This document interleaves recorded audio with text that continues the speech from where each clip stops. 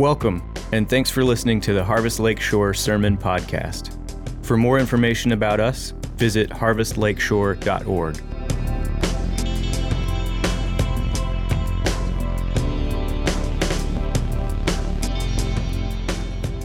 Good morning. The reading is from Hebrews 12, 25 through 29. See that you do not refuse him who is speaking. For if they did not escape when they refused him who warned them on earth, much less will we escape it if we reject him who warns from heaven. At that time his voice shook the earth, but now he has promised, yet once more I will shake not only the earth, but also the heavens. This phrase, yet once more, indicates the removal of things that are shaken, that is, things that have been made, in order that the things that cannot be shaken may remain. Therefore, let us be grateful for receiving a kingdom that cannot be shaken, and thus let us offer to God acceptable worship with reverence and awe, for our God is a consuming fire. This is the word of the Lord. You can be seated.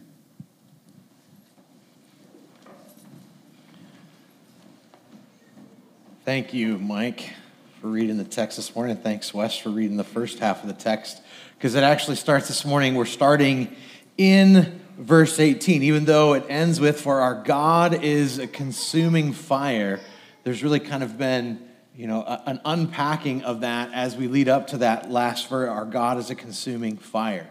And the first part of the text is actually pointing back to some Old Testament references.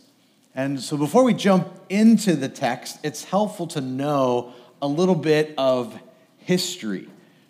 There was an individual in the 2nd century by the name of Marcion that came to power in Asia Minor. He was excommunicated early on, but unfortunately prior to that, he kind of advocated some bad doctrine that stayed a part of the church for at least a couple of centuries. What that bad doctrine is Marcion taught that the Old and New Testaments were incompatible. That's what he taught. The Old and New Testaments were incompatible. He believed there wasn't a continuity between the God of the Old Testament and the God of the New Testament. He's like, they're just not the same. And so he actually kind of came up with his own copy of the scriptures that only had like an edited version of the Gospel of Luke. It only had certain epistles. I don't think it had Galatians, Ephesians, Philippians, Colossians. So he never his thinking never completely died out because it kind of rose its ugly head in the 18th and 19th centuries. And there are actually some who today reject the Old Testament formally. Like they don't ever preach out of the Old Testament. They don't see it as significant. And there are some who actually reject the Old Testament in practice. Like they use the Old Testament to pull things out of it for their own choosing, to develop their own doctrines, or when it's useful for them. But rather than seeing the continuity of it, they kind of do away with the Old Testament.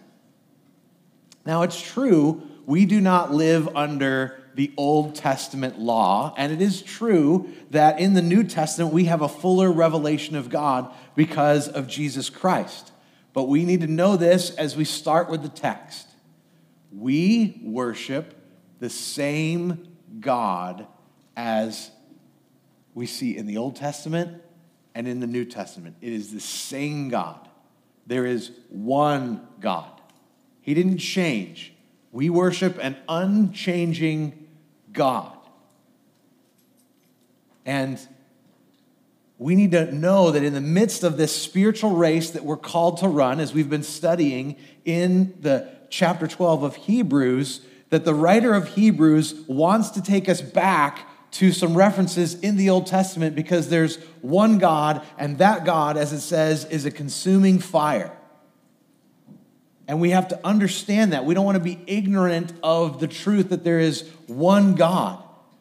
Kent Hughes said this. He said, sadly, many Christians today are so ignorant of their Bibles, especially the Old Testament, that they have tragically sentimentalized the idea of God, one which amounts to little more than a deity who died to meet their needs. The sin question is minimized or ignored. The result is the incredible paradox of evangelicals who know Jesus, but they don't know who God is. God is a transcendent other. He is completely other than us. And we're going to learn about that as we come to this text. But why don't we pray before we do that? Father, there is much for us to learn here. And we want to sit under your word. Open our eyes to see how glorious and awesome and holy you are. And open our eyes to see that we can also approach you. We don't have to run from you, but we can approach you because of what Jesus has done. We ask this in Jesus' name. And all God's people said, amen.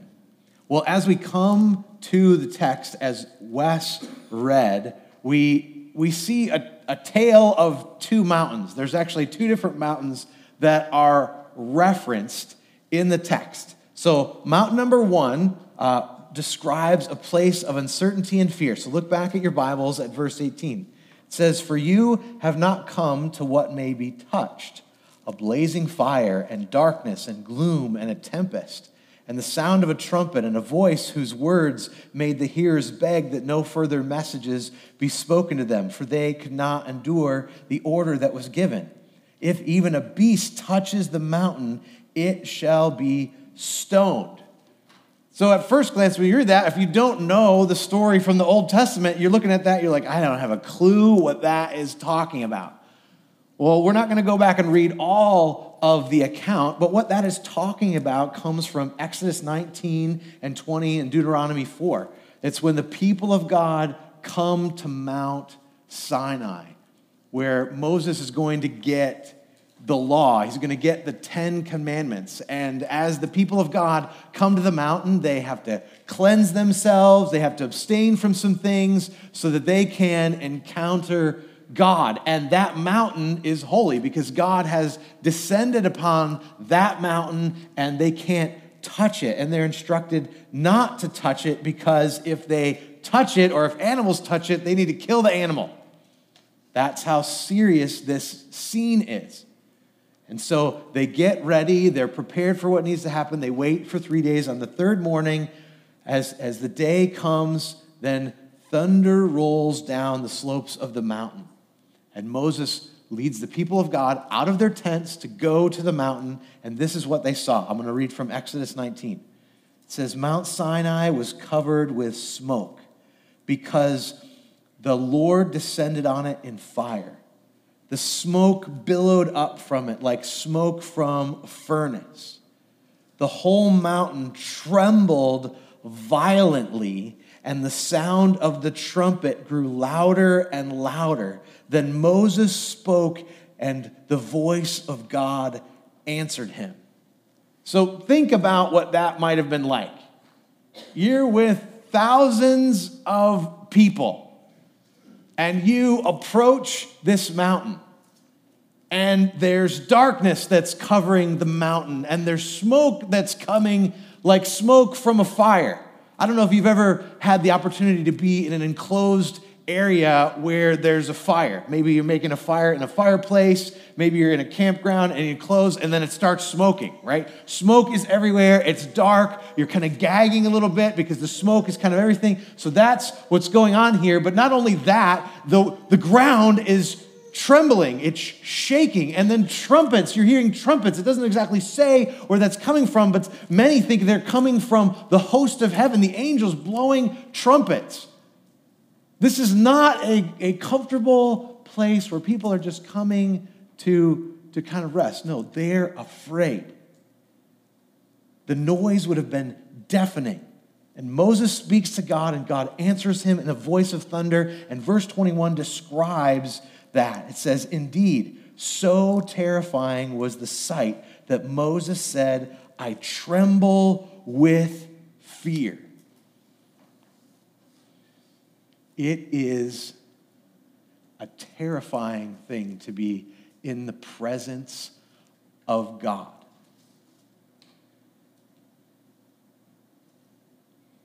And in our culture where God has been either ignored or he's just some guy sitting up in heaven on a cloud in a robe and he's nice and he doesn't tell me to do anything I don't want to do and he gives me whatever I want. This is a word that we need to hear in our day. We need to tremble before God because in this account, the people were visibly and physically assaulted with the holiness of God. Not in the sense that someone came up and assaulted them, but just the holiness of God came. The majesty of God came. And the effects of that on the people are, I can't approach this God. That I need to give myself some distance between this God and me. This God is not safe. I can't come to him. And whatever he says, I'm going to have to do. So there would have been an overwhelming awareness of a separation from God because of their sin and because of his holiness. They were unable to draw near. So why is the writer of Hebrews telling us this story? We've been hearing all about Jesus, and Jesus is greater, and Jesus is greater this, and Jesus is greater that, and draw near and look to Jesus, and then all of a sudden he throws this out like, no, we can't approach. The key is right here. Look again at verse 18 at the very beginning. It says, for you have not come to what may be touched. He wants them to remember the story. He wants them to be in awe of the story, and he wants them to know this. That's not the place that you're going. That's not the place that you're going. You're not headed to a place that's a shakeable kingdom. You're not headed to a place where there's fear. You no longer need to identify with the place where God gave his law. Your identity is with a different place. It's ultimately in the place where God's law will be fulfilled. You're not running towards an inaccessible God. That's what he wants the readers to know, and that's what we need to know. Because we can forget. As I've said before, we can be tempted to not go to God. We can be tempted to not go to the Father because we view God maybe like we view an earthly father or an earthly authority, and we're tempted to not go. And the writer wants us to know, we need to know, no, that's not the place you're going. That's not the God that you're going to. The God that you have formed in your head. But no, this God, he's real. You are going to go to him, but you can go to him because you don't have to go to him in fear because of what Jesus has done. And so then he goes on and he describes another mountain. So first he describes Mount Sinai and that experience. So look back at your Bible, he describes another mountain. And this mountain is a place of certainty and joy. It says, but you have come to Mount Zion, to the city of the living God, the heavenly Jerusalem, and to innumerable angels and festal gatherings. And it goes on and says, and to the assembly of the firstborn who are enrolled in heaven, and to God, to the judge of all, and to the spirits of the righteous made perfect, and to Jesus, the mediator of a new covenant, and to the sprinkled blood that speaks a better word than the blood of Abel. You've not gone to that old mountain, you're going to this place.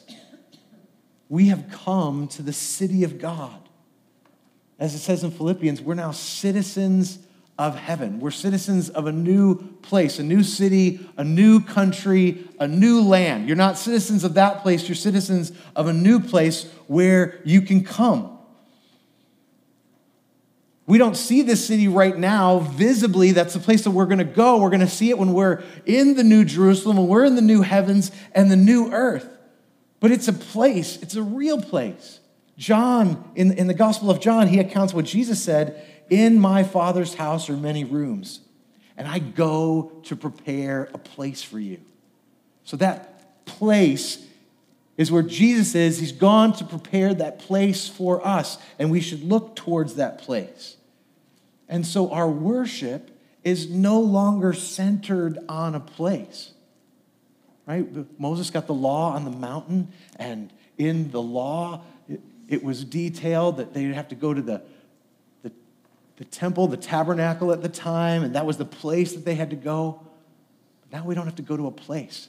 There's not a particular place that we have to go. Certainly, we come to this physical place on a regular basis to worship the King, and we gather in other places to worship the King, but we don't have to come to this place. Not every Christian in the world has to come to a particular place because we're now citizens of the city of God.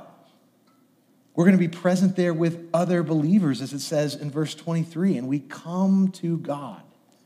Now again, God has not changed. He is still holy.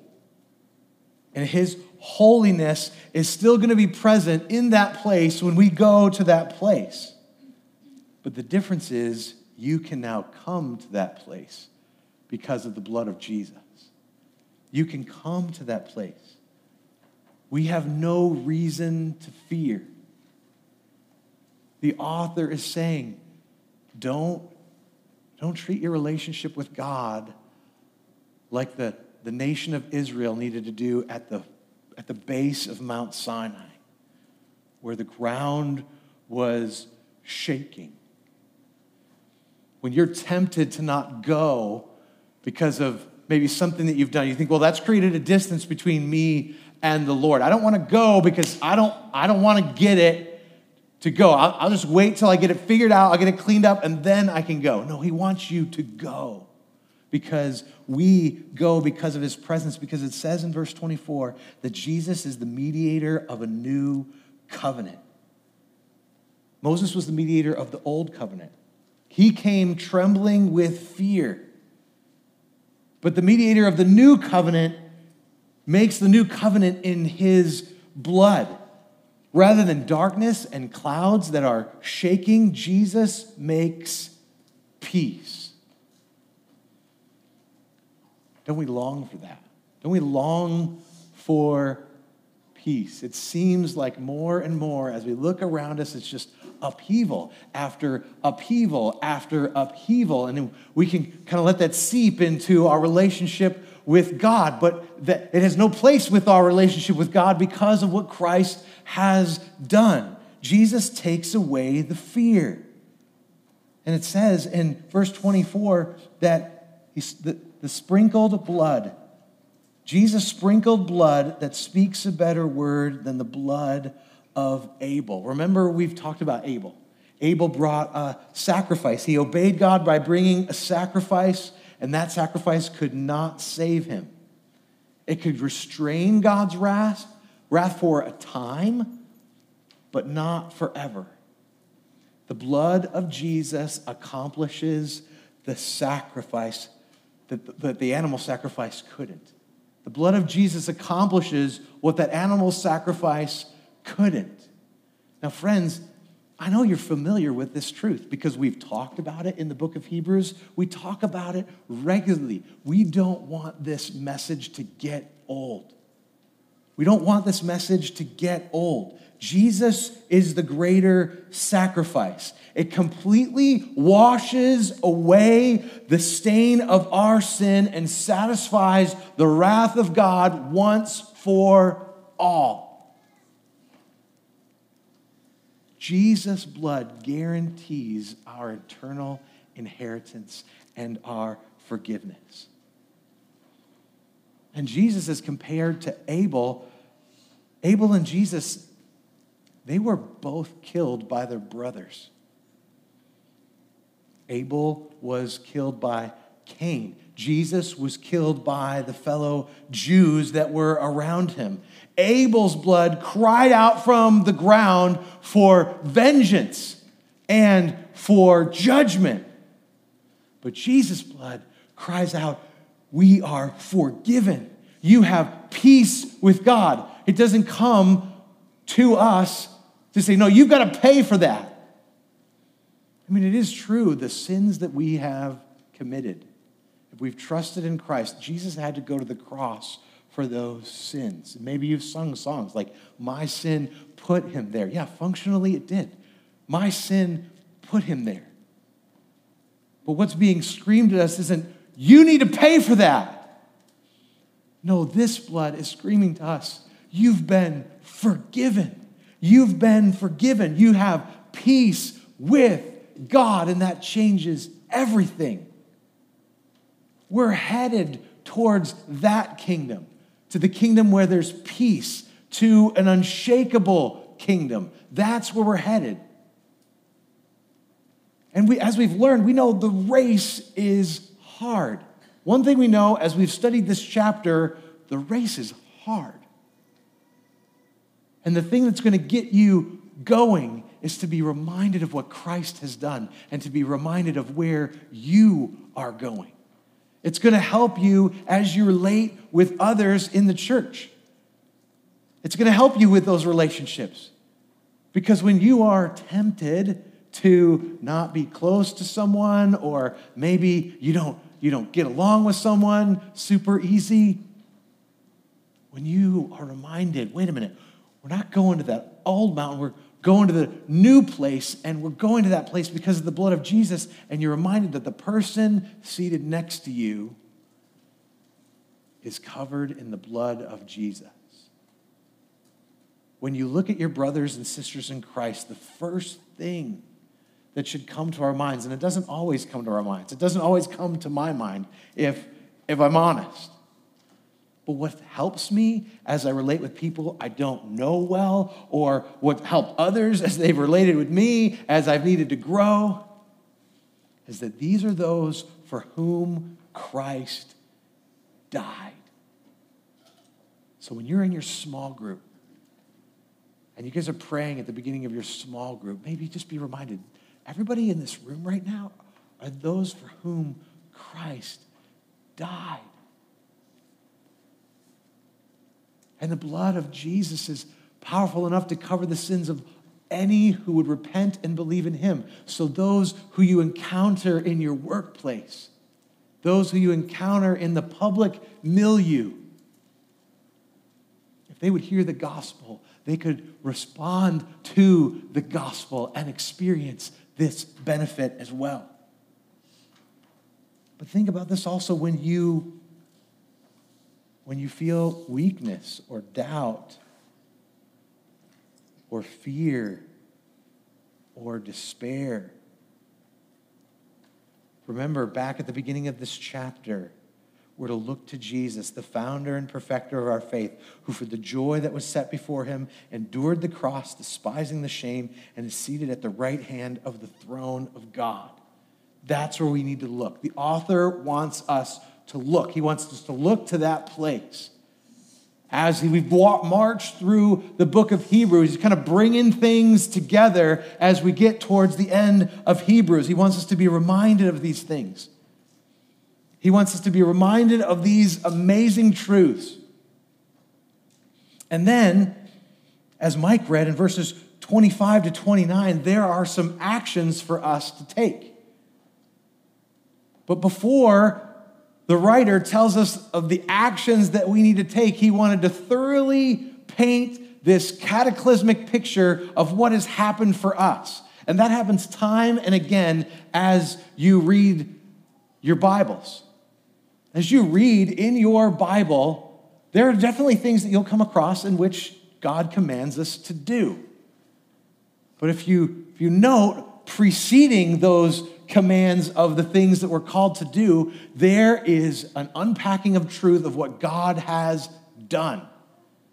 So, for example, the book of Ephesians. Many of you know that. Maybe you're a teen and you're like, I know that book because that's where I learned to obey my parents.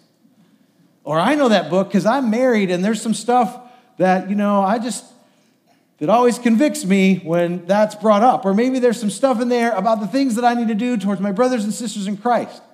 All that comes in chapters 4, 5, and 6. What comes in chapters 1 through 3?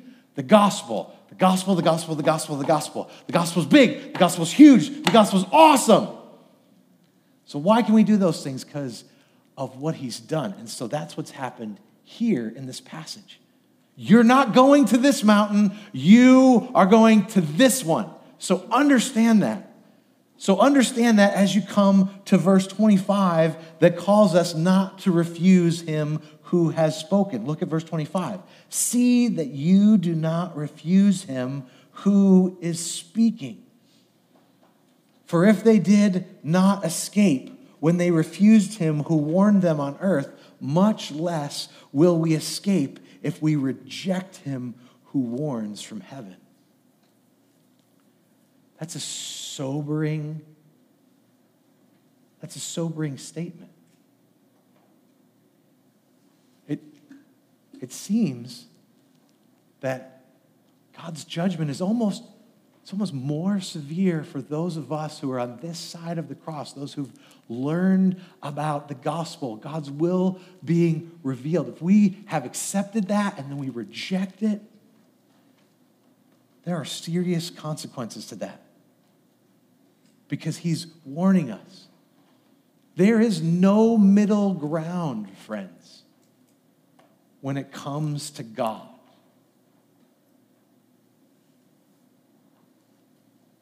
A relationship with God is not just a thing that you do on the many things in your calendar. You can't be half in. The gospel is not meant to be just something that's considered. Oh, would you consider this offer? Now, certainly, I will make the statement, you should consider Christ as I appeal to people to trust in the Lord Jesus. But it's not something to just be pondered. It's not a fun, nice poem, maybe an option. No, it's meant to draw a line. It's an ultimatum. You either trust Christ and you get to go into the presence of God for eternity, or you don't trust Christ and you will go into his presence, but you won't get to stay there. You will go into eternity. Everyone goes into eternity. But those who reject Christ will not escape the experience that the people of God had at the bottom of the mountain. Because when you reject God for eternity, you're not going to be able to come into his presence. Because you're going to be fully aware of the fear of God. So, will you be going to the mountain where there's fear and trembling? Or will you be going to the mountain where there's unspeakable joy and peace? Whether you're watching from home or you're here, you've got to make that choice. Don't refuse him who has spoken. The second thing that we're called to in this passage is build your life upon what cannot be shaken. Look at verse 26. At that time, his voice shook the earth. But now he has promised, yet once more I will shake not only the earth, but also the heavens. His voice shook the earth. We're raised to kind of look around us and see and be amazed at things that man has made. We're raised to be amazed at big bridges that are made, that are strong, or maybe someone builds a building out of some kind of granite or stone, and it's huge and it's looming. Countries like to show off their wealth by building big buildings that are big and strong looking. And we're led to believe that these things are solid. Maybe even led to believe things like a bank account that's filled with a stupid amount of money. Maybe if you're one of the top 5 people in the world in terms of wealth, you got that much money, nothing can touch you. And we're told that religious beliefs, we're told that our Christian belief, well, that's just something that's passing away. That's a passing fad. You've probably heard it referenced in the news, maybe even in conversations with people that you know. That's just old news. That's something from the past. This is kind of new, and you don't have to worry about that anymore.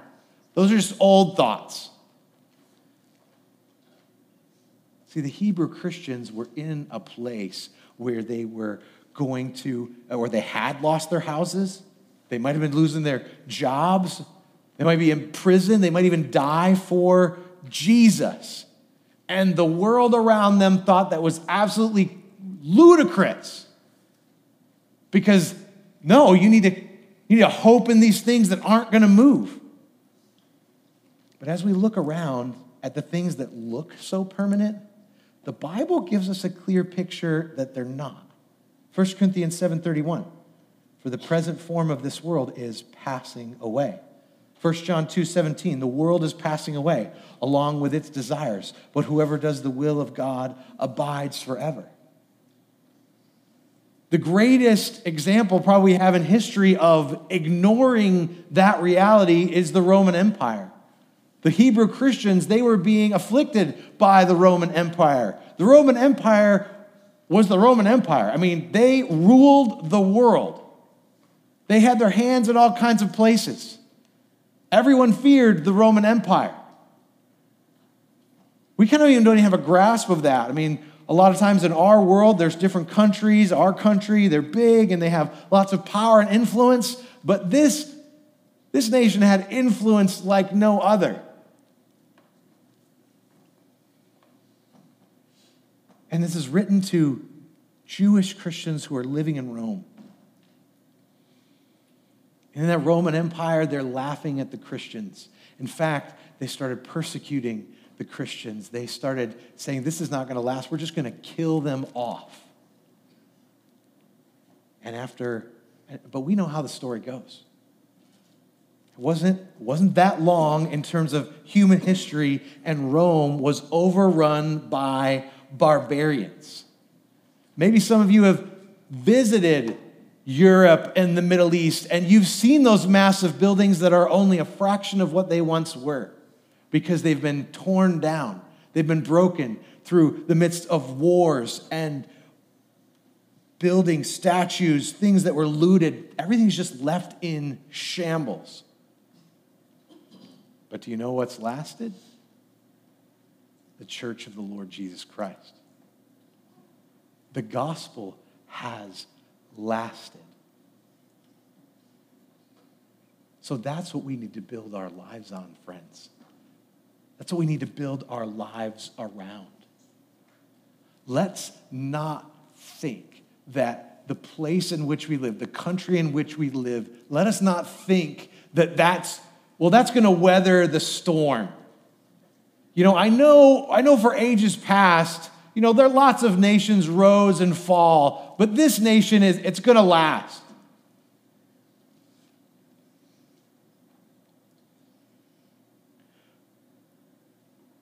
Friends, it says in verse 26, at that time his voice shook the earth. But now he has promised, yet once more, I will shake not only the earth, but also the heavens. And then verse 27 says this phrase, yet once more, indicates the removal of things that are shaken. That is, things that have been made, in order that the things that cannot be shaken may remain. So I'm not even talking, I don't think this is just referring to things that men make. I think this refers to things that God makes as well.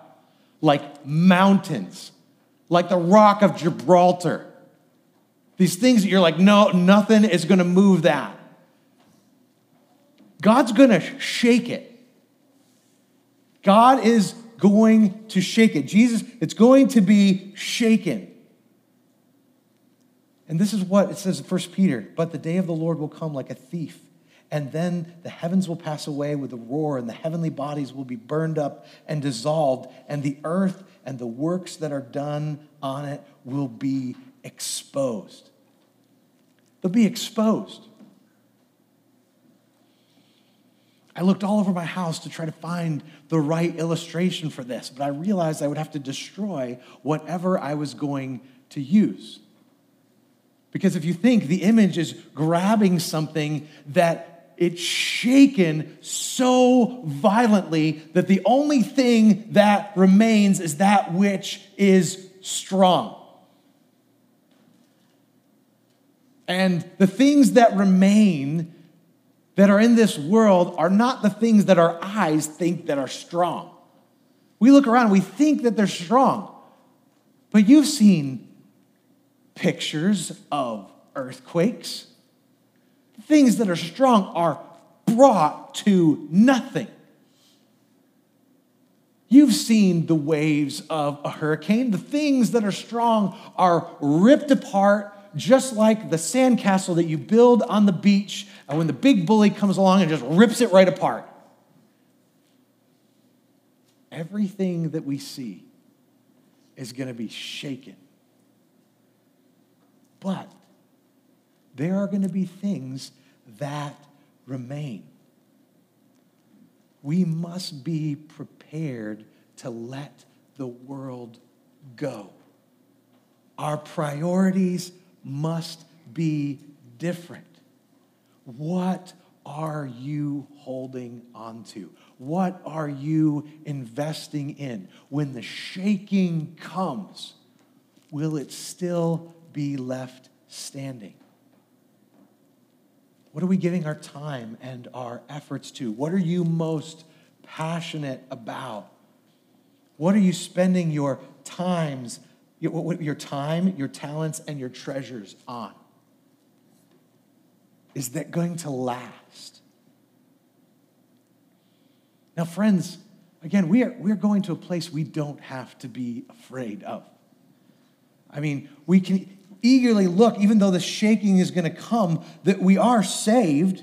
1 Corinthians says, Paul says this, each one's work will become obvious, for the day will disclose it, because it will be revealed by fire. The fire will test the quality of each one's work. If anyone's work that has been built survives, he will receive a reward. If anyone's work is burned up, he will experience loss, but he himself will be saved, but only as through fire. So you will be saved, friends. You are going to be saved. There's a promise there. Because of what Jesus has done, we're going to be in his presence. But what are you taking with you? What are you taking with you? I can guarantee if whatever you got in your pockets and you pull it out, you ain't taking that. You're not taking that. You ain't taking the car that's in the parking lot. We ain't taking this building. We're not taking the house that you live in. But how are you using those things for God's glory? How are you using them as you love God with your life and as you love other people? How are you using that? That stuff is going to last. You're going to actually get rewarded for it. You are going to get rewarded for it.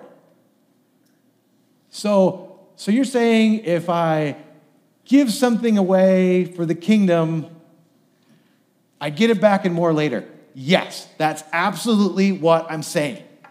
That is what the Bible says. Where's your treasure, friends? We need to understand it's going to be shaken. And the author of Hebrews is writing to a people whose lives are being shaken everywhere. That's what they're aware of. They're more aware of the shaking than they are of any certainty in their life. And there may come a day in our land where the shaking is just going to be constant. We all feel it a little bit. We all feel it a little bit right now. It just isn't settling down. People are getting angrier. So when the shaking comes, we have to understand, that's not the shaking. That's shaking that we're feeling, but that's not the ultimate shaking that's coming. But let that shaking remind you, wait, a shaking is coming. A shaking is coming. I can be ready right now for when the shaking comes, because when it comes, I want to make sure my stuff lasts. I want to invest in the thing that lasts. So when the shaking comes, I can take that with me. And what's going to last? Sharing the gospel with others is going to last. Investing your resources for God's glory is going to last. You're going to seek God for what that looks like in your life. That's why we commit monies out of our church budget to see the gospel go forward in other places. Why? Because, we could use extra money to fix the roof or get the parking lot nicer, but who cares about that? Well, I'd rather see the gospel go forward in Africa, where missionaries are going and dying for the sake of Jesus, and to hear that souls were saved. And so what if we have potholes in the parking lot? Friends, let's consider how we build our lives. Build our lives on and what won't be shaken out. Because we're going to a kingdom where it's not going to be shaken, a place where there's no fear. Now the author then kind of turns the corner and he goes to land the plane, and he says in verse 28, therefore let us be grateful for receiving a kingdom that cannot be shaken. So he goes back, he loops back around. We'll receive this kingdom, the kingdom that's not shaken. That's the kingdom that you're going to. It's not going to be shaken. And thus, let us offer to God acceptable worship with reverence and awe. The gospel invites us to love God by drawing near to him. You are safe because of Christ. But let us not flippantly approach God. Because as we started out and as this passage ends, it says, for our God is a consuming fire. In Exodus 3, when Moses saw the burning bush, God called him to come near. God called him to come near. But he said this, do not come near, take your sandals off your feet, for the place on which you are standing is holy ground. Even though the threat of his wrath has been removed by the cross, he's not a tame God. C.S. Lewis really paints this picture of God in the Chronicles of Narnia when Susan was talking to Mr. Beaver about Aslan, right? Aslan, the Jesus figure. She's talking about getting to meet Aslan. Aslan is a lion? The lion, the great lion? Ooh, said Susan. I thought he was a man. Is he quite safe? I shall feel rather nervous about meeting a lion. Safe? Said Mr. Beaver. Who said anything about safe? Of course he isn't safe, but he's good. He's the king, I tell you.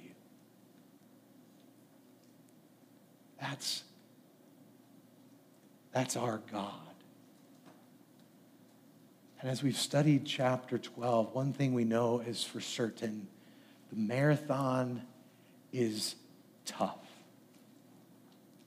It's tough. It's hard. But as we encounter it, press into God because you can. Because you can, because of what Jesus has done. Though he's someone that we should reverence, he's the one we should reverence. We don't want to take it lightly. When we sing, we aren't putting on a show. We are coming before the presence of a holy God because of the perfect righteousness of Jesus Christ that we've received because he went to the cross for us. So as it gets hard, consider him, as it says in Hebrews 12:3, consider him who endured from sinners such hostility against himself.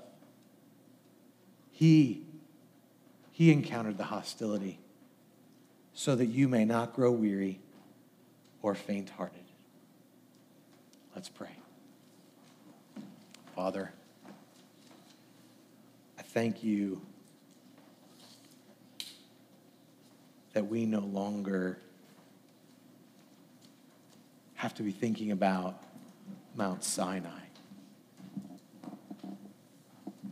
I thank you that we are now citizens of heaven, and we need not fear. And I pray for us that we wouldn't fear and that we would come. And that in light of your holiness and in light of the fact that we're not going to the place of judgment, but we're going to the place of joy and peace, Lord, would that change the way that we live? Would that change the way that we interact with our brothers and sisters in Christ? Would that change the way that we interact with the lost world around us? Lord, would we evaluate everything that we do so that what we invest in lasts? So the glory and praise of your great name. We ask this in Jesus' name.